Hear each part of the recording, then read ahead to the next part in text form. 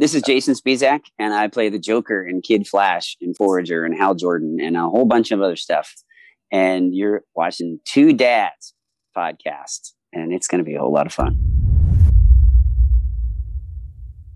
Welcome to Two Dads and a podcast. Welcome tonight, today, this morning, this afternoon, this evening, today.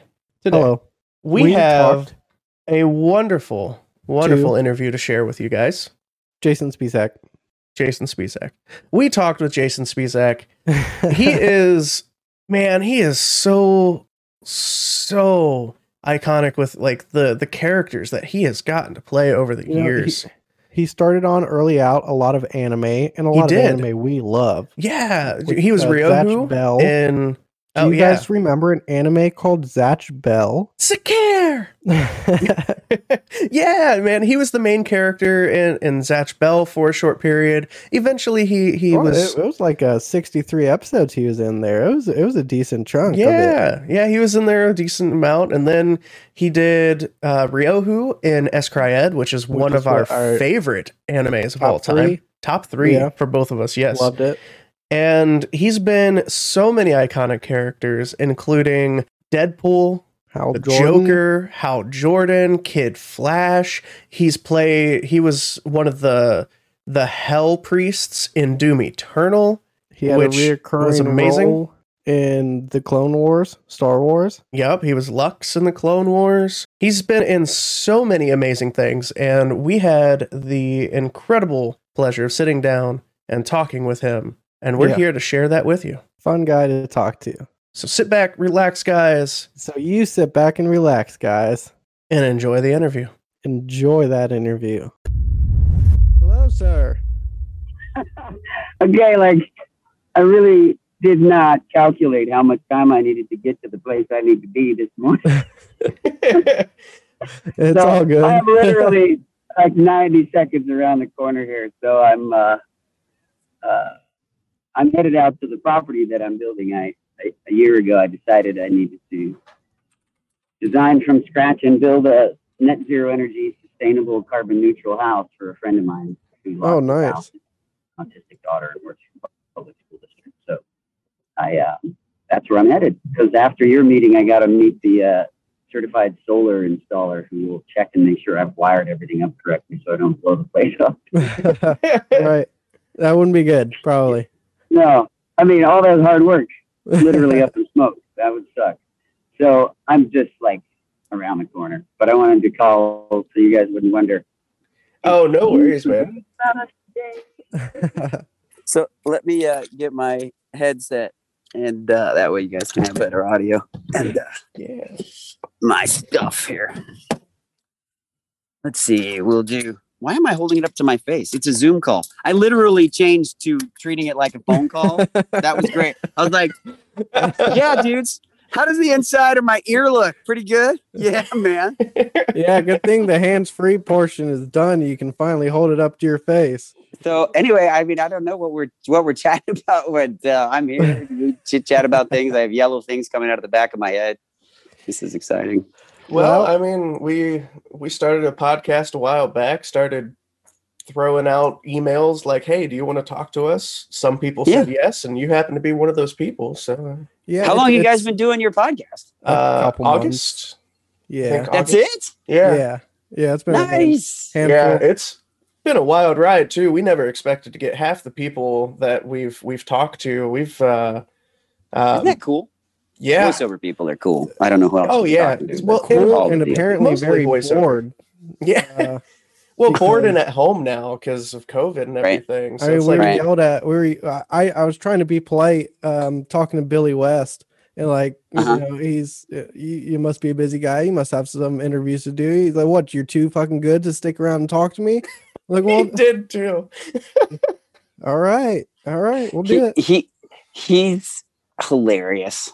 Yeah. And any chance I've gotten a chance to work with him or just sit with him and talk, and he can be quite cantankerous. He can be like abrasive and derisive in ways that you're just thrown aback for a second. You're like, oh yeah, because he's not a dick. That's just who he is. He just loves to ride the edge of comfortable.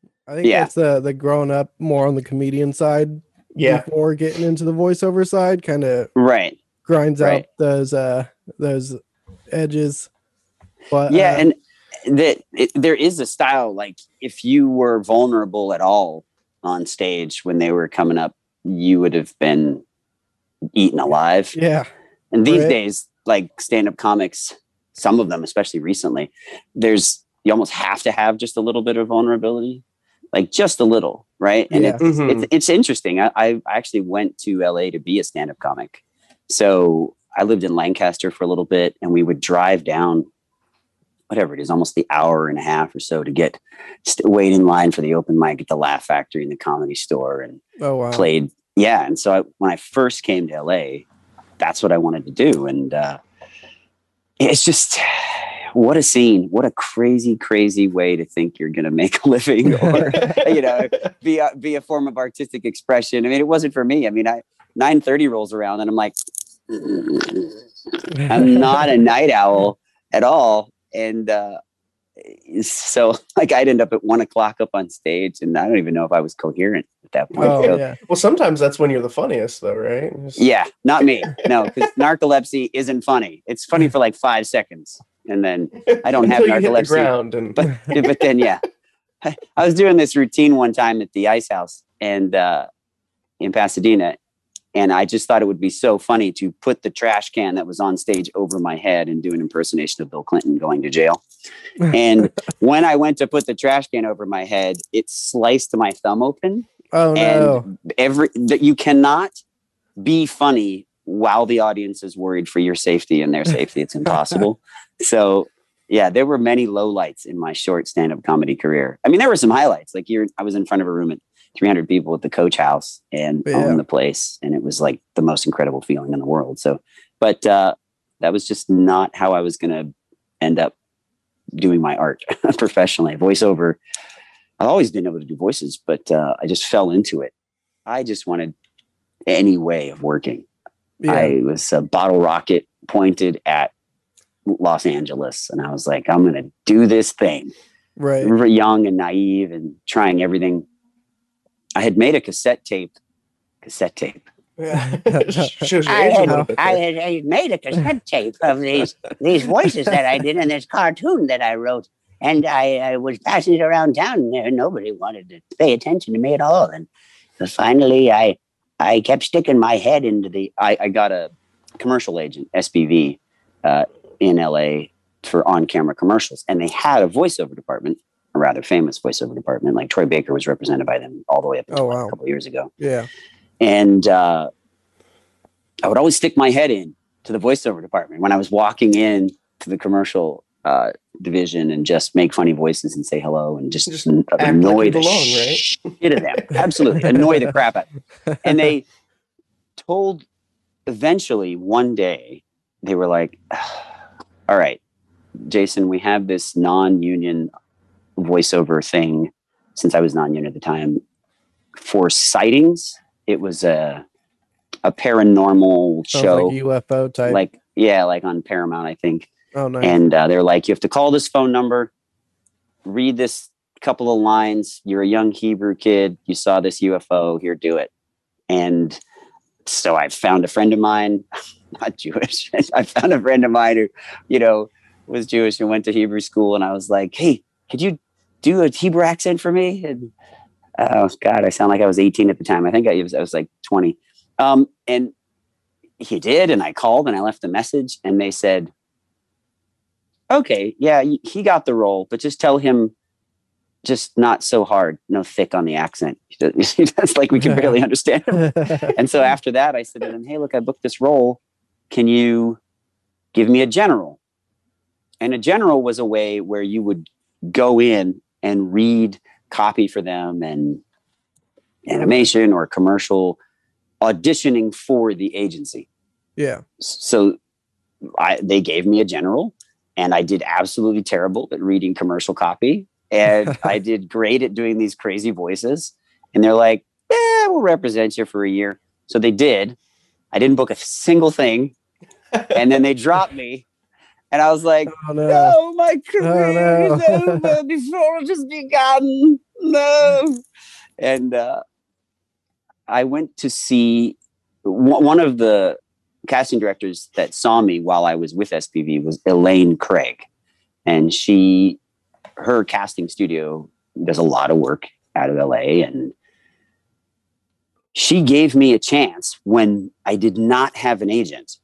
I just called there and said, look, SPV dropped me, but if you guys have anything that comes by that might be right for me, can you just call me in? And she did. So I actually think she is quite responsible for my career. So we can blame because her.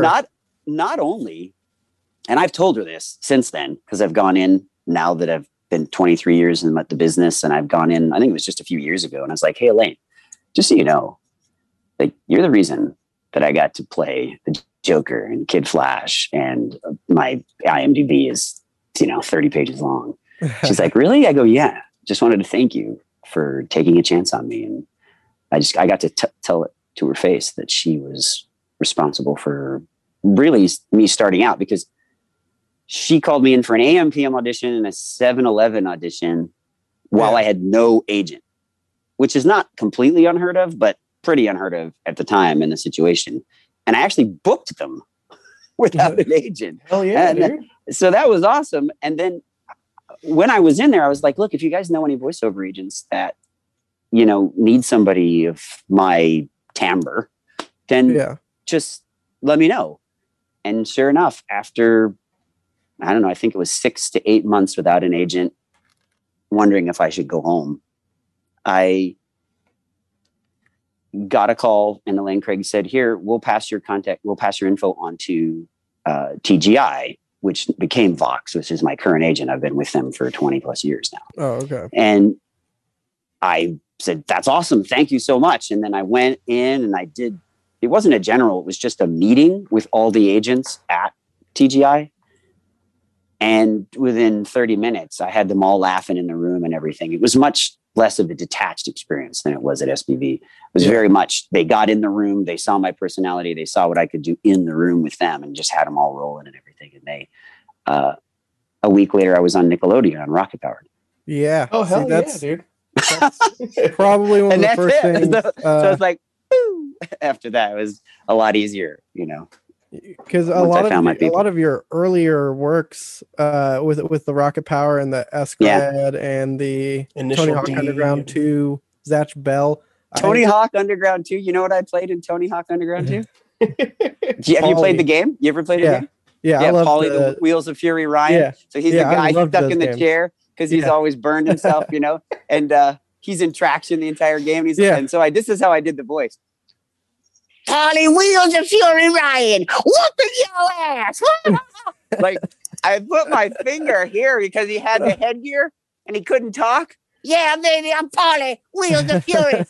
and that's how I did Paulie Wheels of Fury Ryan. The only thing I didn't like about that game was it was too short. Right. It wasn't a long enough game. Yeah, it was pretty brief. But I remember they actually called me for the debut of that game to kind of do a remote recording where I was Paulie talking to Wee Man and like ripping on him. I was ripping on him as Paulie. That was such a fun time, man. Do you, from all the stuff you've done, do you watch any of the shows or read any of the manga or comic books from any of the No, I don't do, and I don't even play games. I'm like busy. I'm building this house here. I got 2 kids, and I don't have much free time. Like the word free time, free time is time that someone doesn't pay me to do auditions. It's free time. I don't have any that I don't have dedicated to something else. So I don't. My daughter, however, is very into manga, and my youngest, and loves to also draw the art and read. Nice. And she's a future budding makeup artist too. So yeah, I mean, that's present in my family. That's just not me. I mean, I don't have time to do all that stuff. No, I understand. But I like it. But Scryed, Ryuho. I really love the stories. I started out in anime, oddly enough. Some of the very first work that I ever did. I mean, even Transformers RID was an anime version of Transformers. And I really enjoyed a lot of that work. So that's where I cut my teeth. I cut my teeth in anime. It was a blast. I had the best time. It was so fun working with Jamie Simone, and I still work with him to this day. Yeah. And so many wonderful, talented people that I met and got to, you don't really work with people when you're doing dubbing. You're by yourself in a booth, but still you'd pass them when you'd leave the booth, they'd go in, or you'd talk to them outside or whatever, and Steve Bloom and James Arnold Taylor. And, it was just a really fun time, and a lot of the age of innocence in a way. And it was before anime really became what it is today. Because the Comic-Cons weren't really a huge thing. I mean, they were, but they were more comic book oriented back then. Mm-hmm. And I even did some recently. Tiger and Bunny. They asked me to come and do that, and then Disc Wars was also an anime thing where I played Deadpool. So I still do from time to time go back to the roots and do a little anime. I think like my kids, they probably know you best from the Hal Jordan DC Hero Girls. Oh yeah, DC Superhero Girls. Oh man, when I got cast in that, first of all, that series had been a web series, I think, prior to that, the DC Superhero Girls, and then this edition for Cartoon Network, I think it was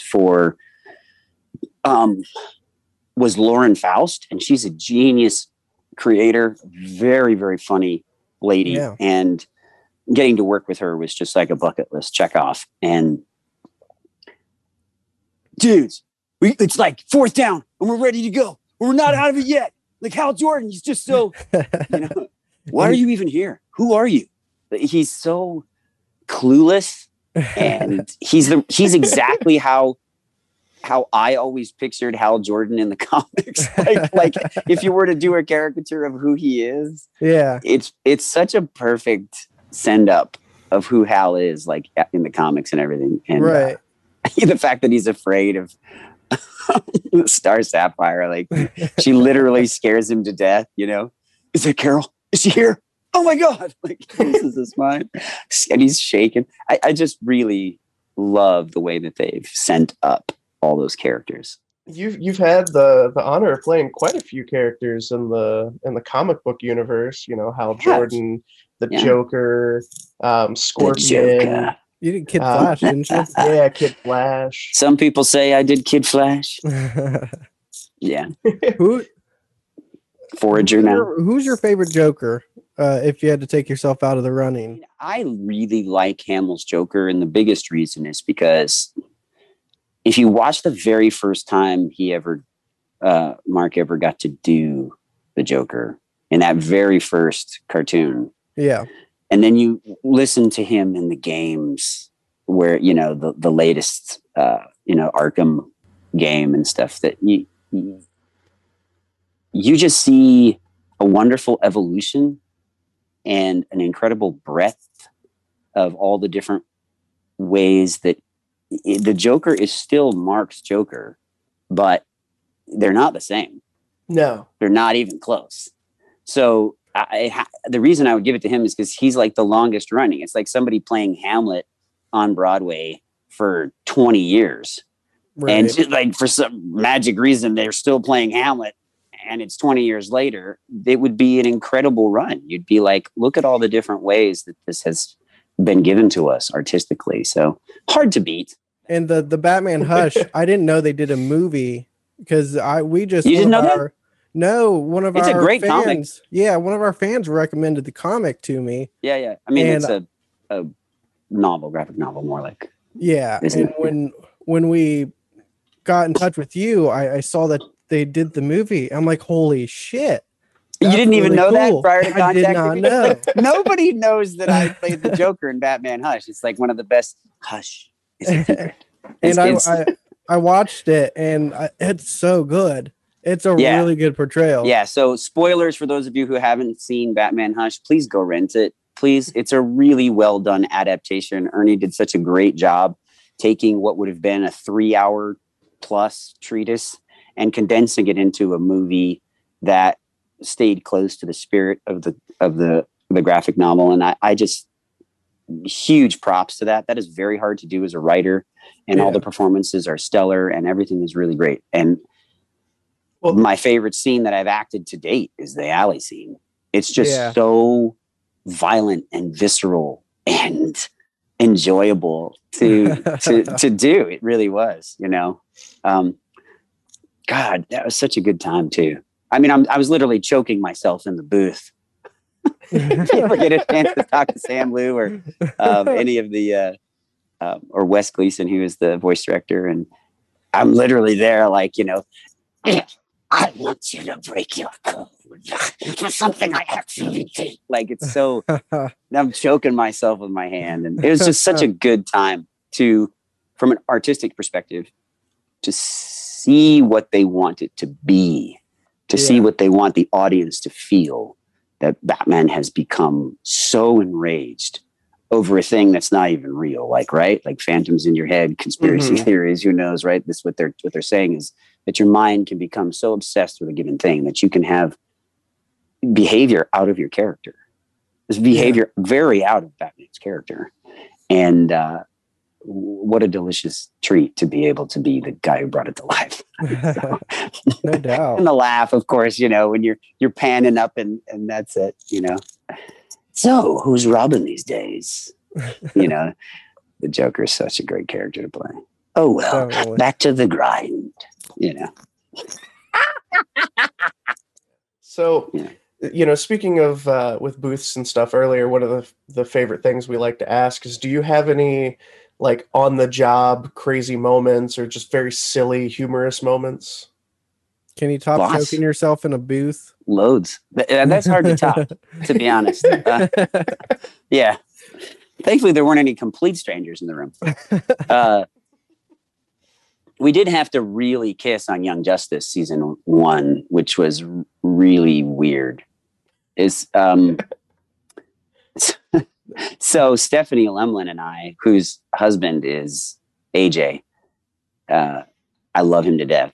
He's an awesome dude. He's also like a black belt in Krav Maga and would just tear me apart, like beat me with my own arms. And we get to this point in the reading where Greg and Brandon had told Jamie Thompson, the voice director, that they wanted this to be as real as possible. And so we get to the point where we kiss, and she's on a mic over there and I'm on a mic over here. And Jamie goes, "Okay, Jason, I want you to go over to Stephanie's mic." And I was like, my first thought in my brain was that my mic went dead, that my mic was no longer working. And I was like, "Oh yeah, cool. No problem. I'll go over there. No problem. Technical issue. Got it. I'll share a mic with Stephanie." Sometimes you do that. Sometimes you share a mic with another performer. If there's too many performers in the room and not enough mics, you sit down until it's your turn, and then they sit down and you're sharing a mic. So it's not that different. And then he basically says to us, you know, "Okay, go ahead." We're both looking at each other like, "Go ahead, what?" And basically, once we both realized what was happening, we both turned into like 12-year-olds. Oh man, you know, and it was so funny.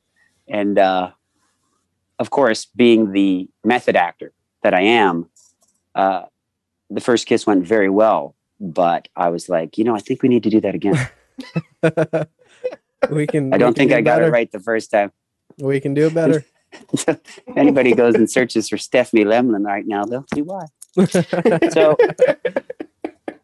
yeah, so it's fun all the time. You're always making jokes, you know. We were on season 3 of Young Justice, and Troy Baker plays Geoforce, and I saw him coming into the studio, and we do shit like this all the time, where he sees me through the glass in the studio, sitting in there, because I got there before him.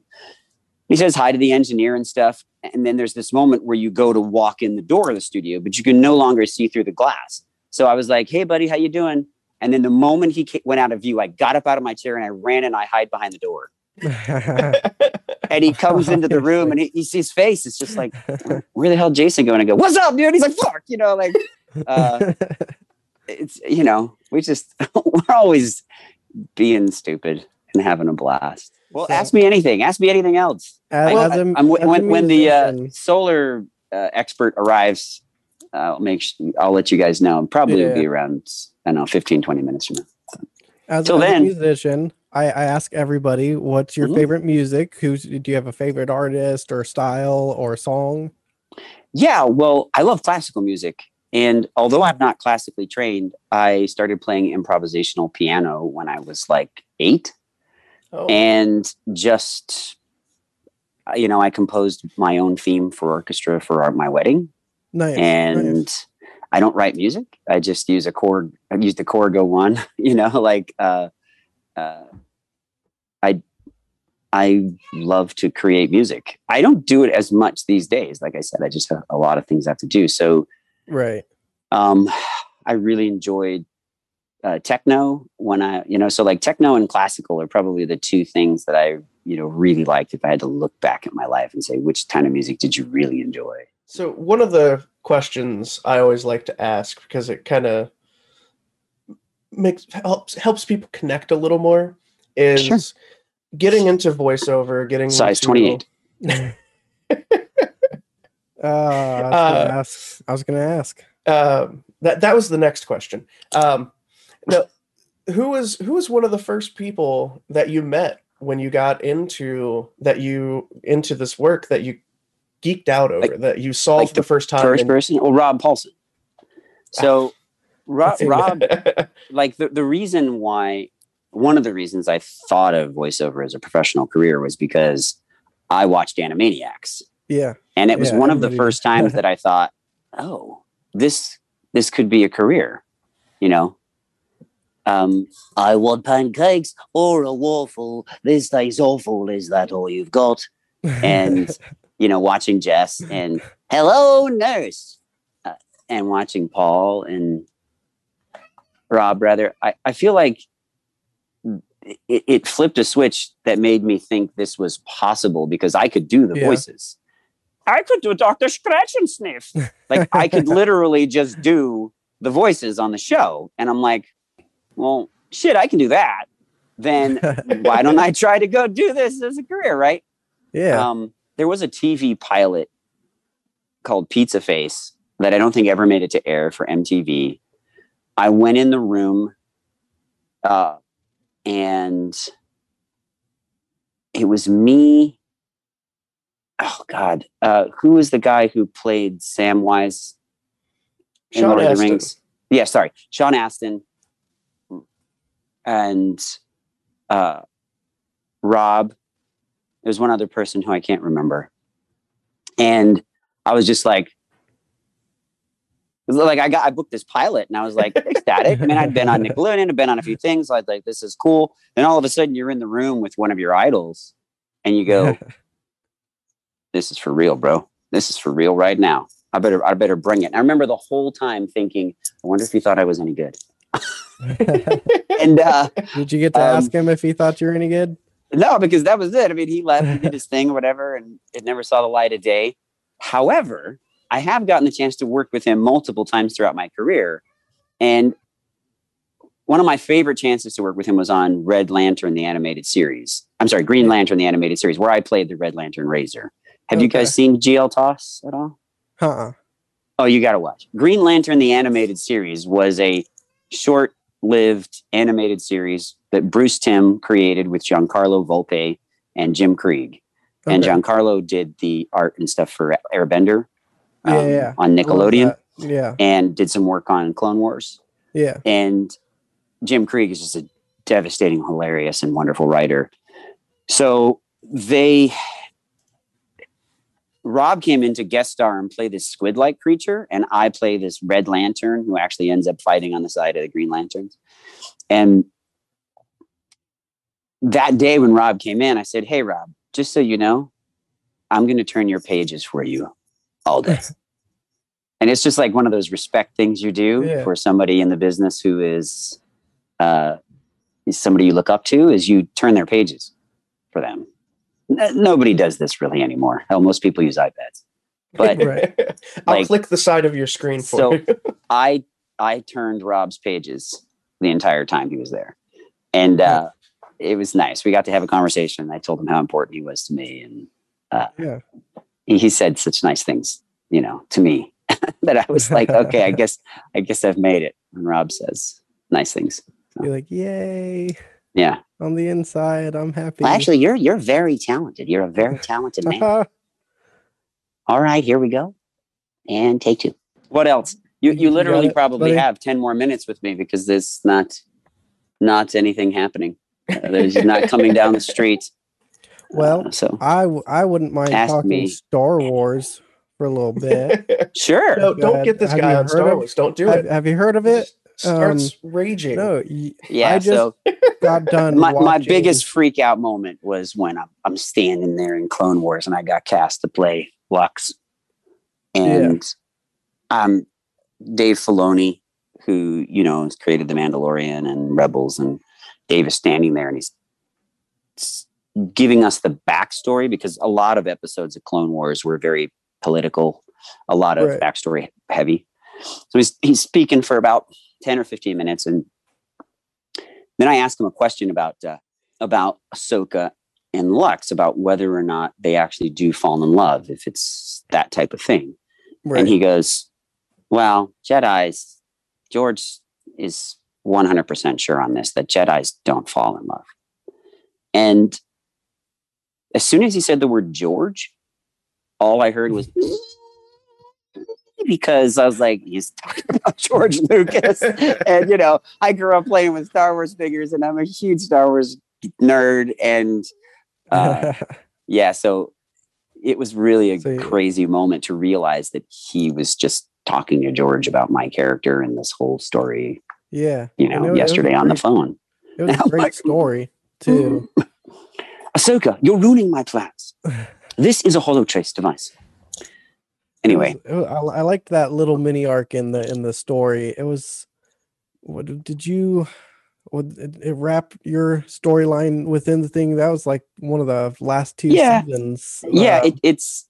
Lux came and went a couple times. Kind of the beginning of the rebellion is kind of where you left him, and he, just sort of frustrated love with Ahsoka. That's my theme between a lot of the shows that I'm in, with Young Justice and Green Lantern the animated series. And I always play the guy who doesn't get the girl. I was a little bummed they didn't bring him back for Rebels, the character. Yeah, I was a little bummed too, but I don't think Dave likes the character of Lux. I think he's probably indifferent to me as a person, but I think he never liked Lux. He always said things about Lux that were derogatory. Like he just didn't like this foppish young idiot. And, Ahsoka's such a badass, and it always seems like she's saving Lux's bacon, and he's just thinks he's more important than he is. And I just don't think Dave liked the character. I'm sure they're all his children in a way or another, but I'm pretty sure that Lex was not high on his list of people he wanted to see ever again. And it's just how it goes. The idea of romance in that world. I know you said that it's anathema to that. That they said, Jedis don't fall in love, but I mean, clearly at one point Anakin did. I mean, George Lucas. Well, right. That's why he's not a Jedi. I think he's trying to see what happened there. Technically, Ahsoka's not a Jedi either, because she walked away. So and that was part of the thing, right? Is all these different seeds that lead you to see, because she really wanted to have a relationship with Lux. You could see it the way they portrayed it. Yeah. And for a Jedi to have that place available to them emotionally where they could fall in love, and it's just like that's when she knew it just wasn't for her. It's just one of the many things, right? And it's crazy because romance is so tied into all of it, from episode 1 to episode 9 with Rey and you can't not have a love story. And so to have that dictate the storyline in such a way, it seems pretty skillful to work it in and still say it's not allowed. It's tough. But I think that it's also real life, right? Like we don't get to control who we fall in love with. Right. We really are not the arbiters of that our ultimate fate there. and it's Yeah. difficult. You'd like to think that you're in control of a lot, as a human. And when you fall in love with somebody, you're hopeless. You're helpless. You're kind of along for the ride. Kind of And that gross. can have its consequences and be ugly. And that's what I do as an actor, is try to bring all that to the front to show people that it can be glorious and terrible and unrequited or stilted or not allowed to flourish.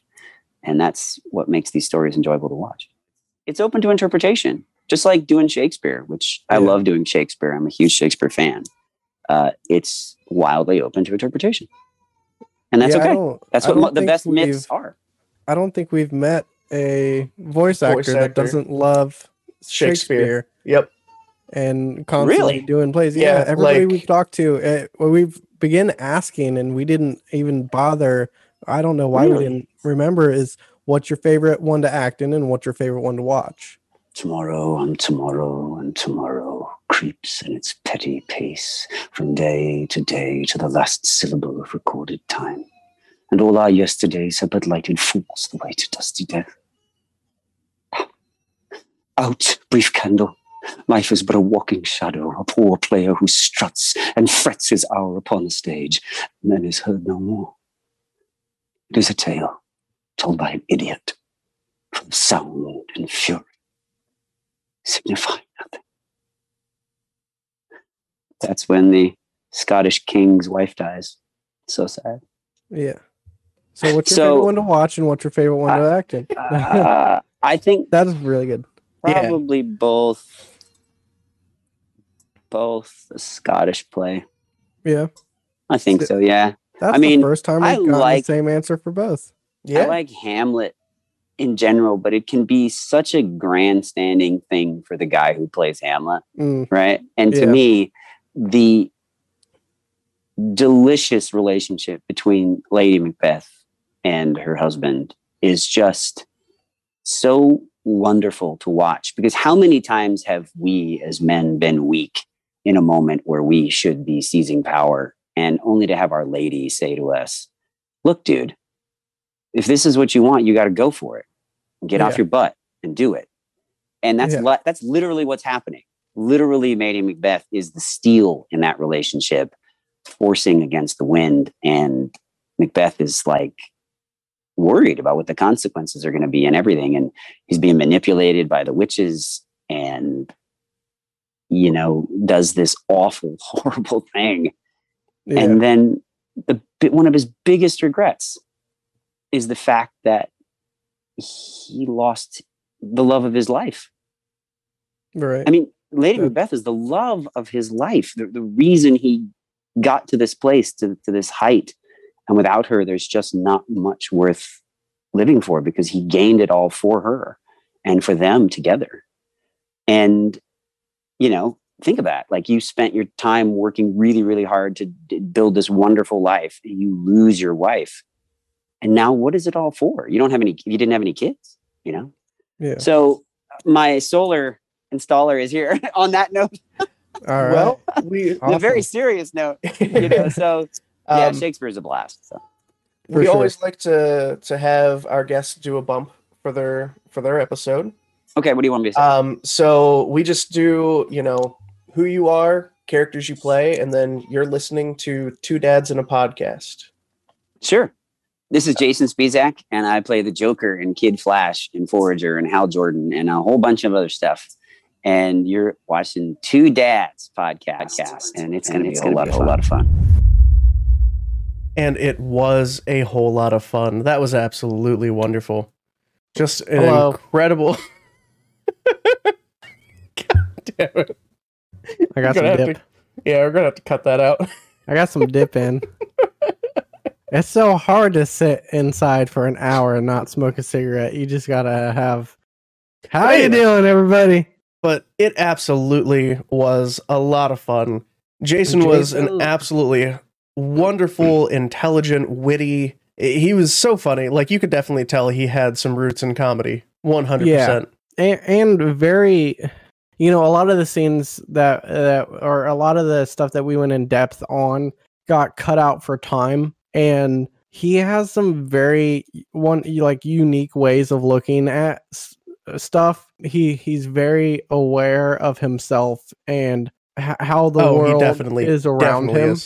And he's very conscious, especially as a father, the way he thinks about things and how he's thinking about things differently than his kids are thinking about things, and how differently other people are thinking about things, and relating it all back to himself so that he can see things and understand that not everybody's going to have the same viewpoint, and that's okay. Absolutely wonderful, wonderful person and incredible voice actor. Go check out some of the stuff that we mentioned, that he mentioned. Zatch Bell, 100%. That's the only thing you gotta know. Go watch it tonight. And yeah, guys, thank you so much for listening. And as always, you can like, subscribe, follow on Facebook, Twitter, Instagram, YouTube, rate and review, and we'll see you later. We love you guys. All of you guys. You like my shirt? You have a very nice shirt. Thanks. It's Mickey Mouse. Is this because of the duck thing?